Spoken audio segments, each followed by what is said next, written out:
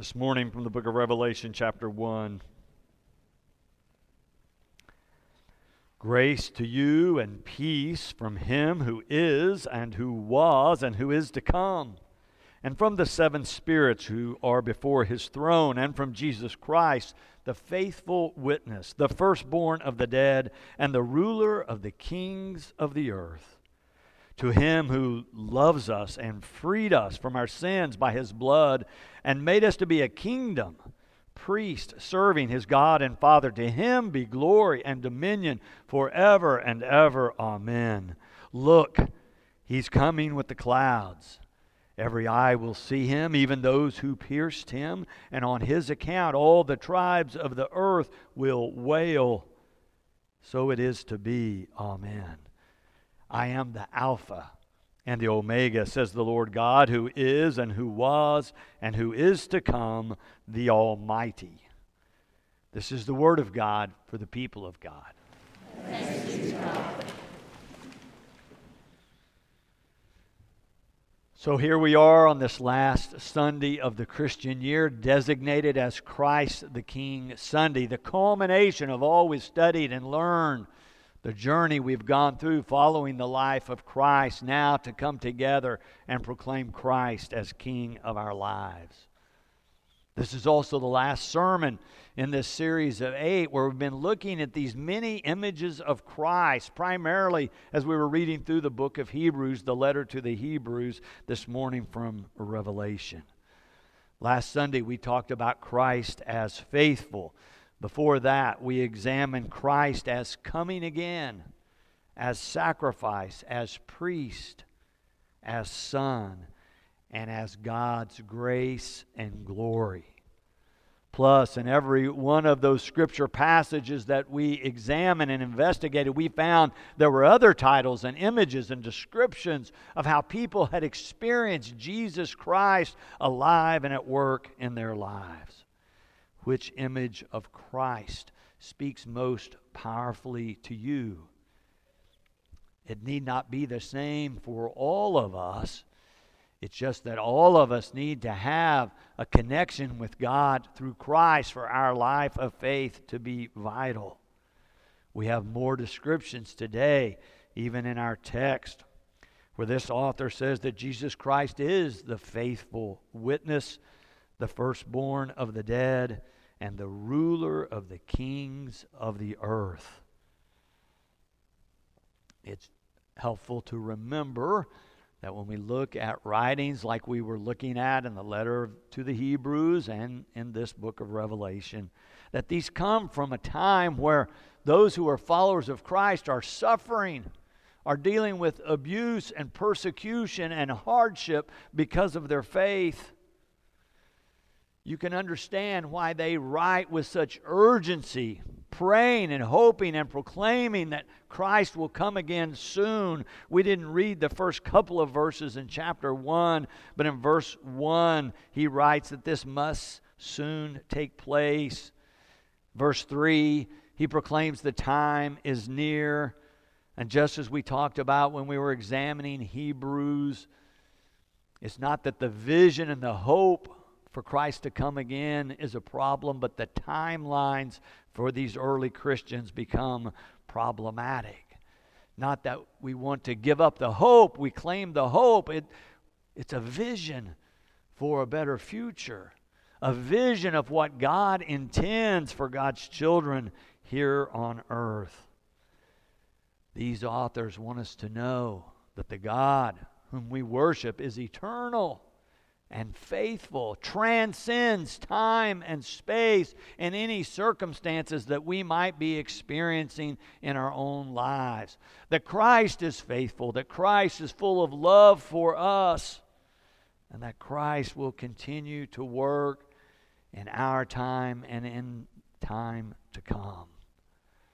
After this author lays that out in just the first 4 verses, in verse 5, he takes a turn and breaks into what I would call a doxology or a praise of God. You can hear it in the last part of verse 5. To him, or to Christ, who loves us and freed us from our sins by his blood and made us to be a kingdom, priest, serving his God and Father. To him be glory and dominion forever and ever. Amen. It is a section of praise to Christ who loves us and freed us from our sins, and who has already, this is already accomplished in the mind of the author of Revelations, who's already made us to be a kingdom, priest, serving God and Father. I don't think it's too strong to say just in that one verse you have a capsule of the gospel of what God has done in Christ and what God is doing in the world and what God wants to do in each of our lives. Revelations wants us to understand that Christ is King of the universe. But perhaps closer and more relevant to our concerns is whether or not you're living as if Christ is King of your life. This author says God is at work, and through Christ we've seen revealed that it's a God who was working before we knew it, is working now, and will work into the future. You could hear it in that very last verse, verse 8. I am the Alpha and Omega, says the Lord God, who is and who was and who is to come, the Almighty. Revelation is written to encourage people who are struggling with persecution and suffering, who need a word of hope. And this author says, stay the course, continue to follow Christ, that finally Christ will be victor over all. Or as the popular book title these days says, love wins. Revelation is saying, hang in there, even if you feel discouraged, because finally love wins. Revelation encourages us to live until whenever the end time might be, as those who know we are loved and freed to serve God through the power of the resurrection. We are servants of the eternal King. And when we grasp that, and that message and that truth grasp us, Revelation says it changes everything, makes everything new. It's a life-transforming, a life-changing perspective. I started thinking about all the lives that have been changed by the coming of Christ, how lives have been transformed through the ages. I'm going to lift up just a few. I thought of John Newton first. Do you remember Newton? It's the one who wrote the hymn, Amazing Grace. He was born in 1725. But when he was only 11 years old, his father, who was a captain of slave ships, took him as a sailor with him on one of these voyages. So for the next dozen years or so, Newton spent his life on slave ships. At one point, he was drafted into the British Royal Navy. He didn't like it so much. He tried to escape. He was caught. They gave him 8 dozen lashes to remind him he had a duty to serve. But then the captain still thought he was too unruly. When they got to Africa, they were picking up some slaves. They left Newton there. He became a slave himself for a time. Finally, he was freed. As soon as he could, he got back on a boat toward his homeland to go back to England. He wrote later that the ship was caught for days in a fierce storm, and it was during that storm that he began to pray to God for help and began to read the Bible. The ship survived. He returned to England, and he said, I determined at that point to be a follower of Christ. But he would say later that it took him years, many years before what he called a full conversion took place.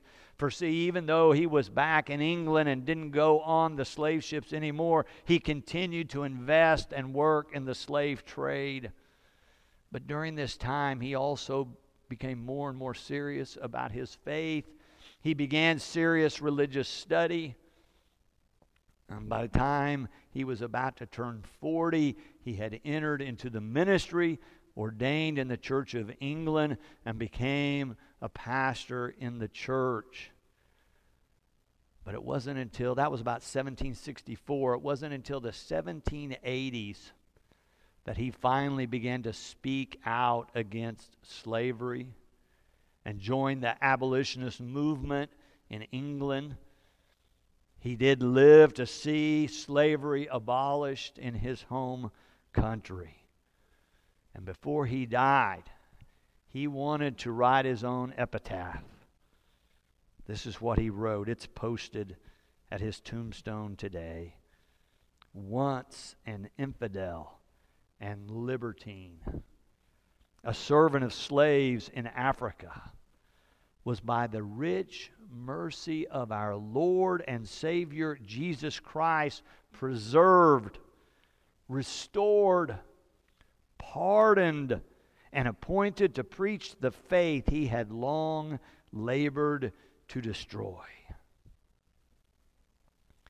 I think Newton's life is a vivid example of how the love and grace of God works in a person's life to change them, to change us over time, to free us from sin, as our text says, and convict us so that we devote our lives to serving Christ as King of our life.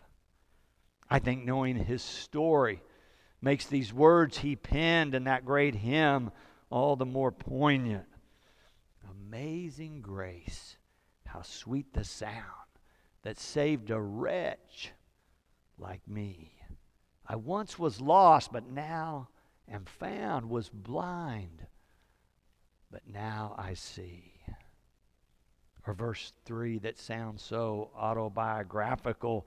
Through many dangers, toils, and snares, I have already come.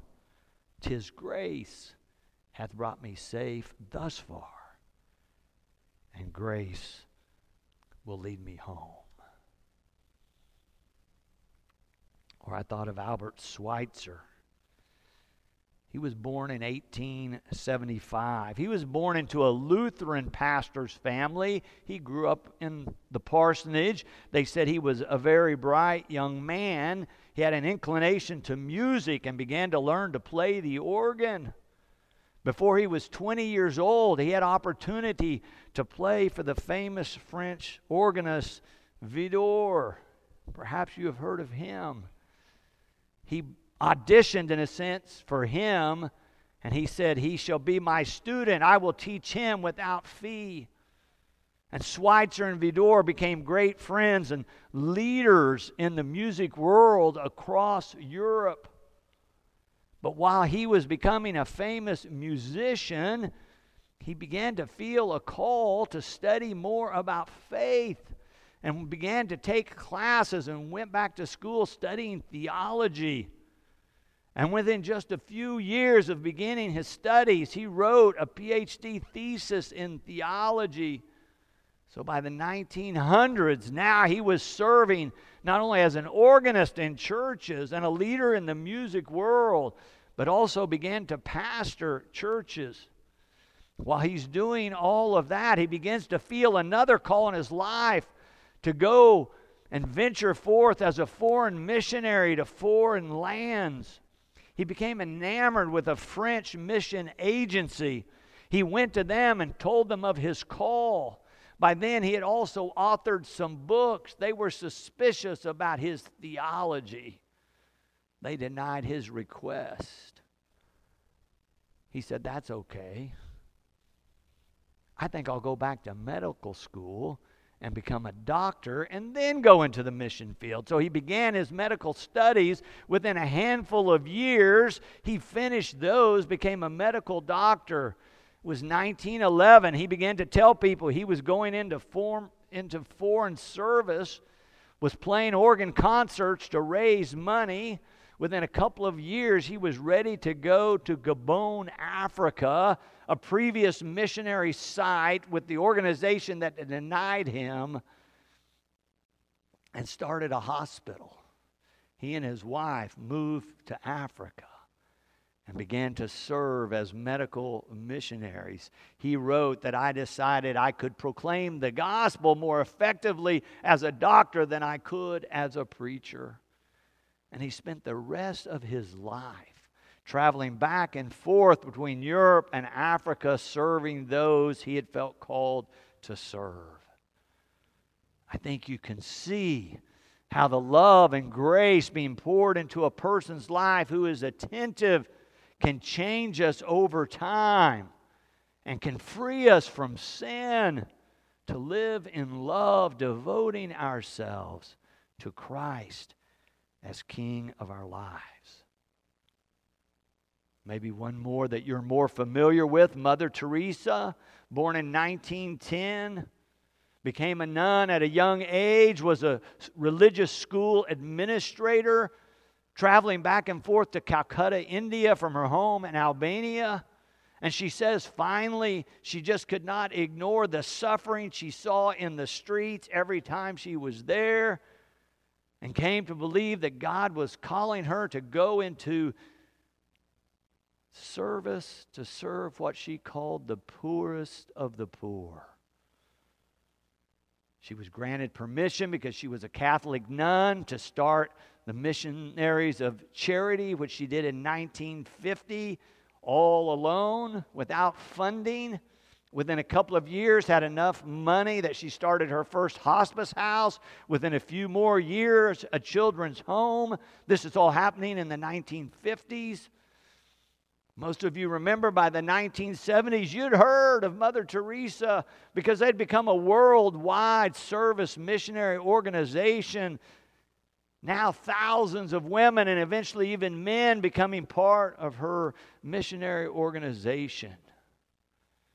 When she would be praised for the great work that she did, she would most typically say, "I do no great things, just small things with great love."